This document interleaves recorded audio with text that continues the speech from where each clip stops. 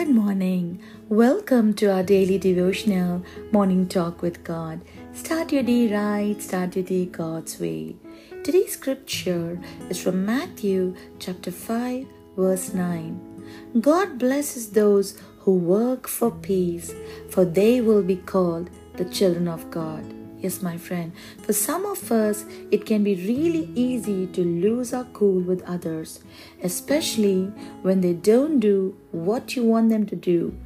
What the Bible says is God blesses those who work for peace because they will be called the children of God.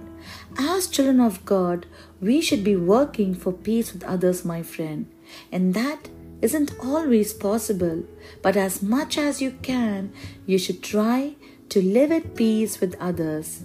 And that might involve choosing to close your mouth when you want to yell back and give someone a piece of your mind. That isn't always easy to do, but when we can, we should try to live at peace with others. We should be living to show God's love to the world around us, my friend. And yes, there are some people who simply try to stir up trouble, but for the most part, we can live our lives at peace with others and make sure that we walk in God's love and show that love to the hurting world around us.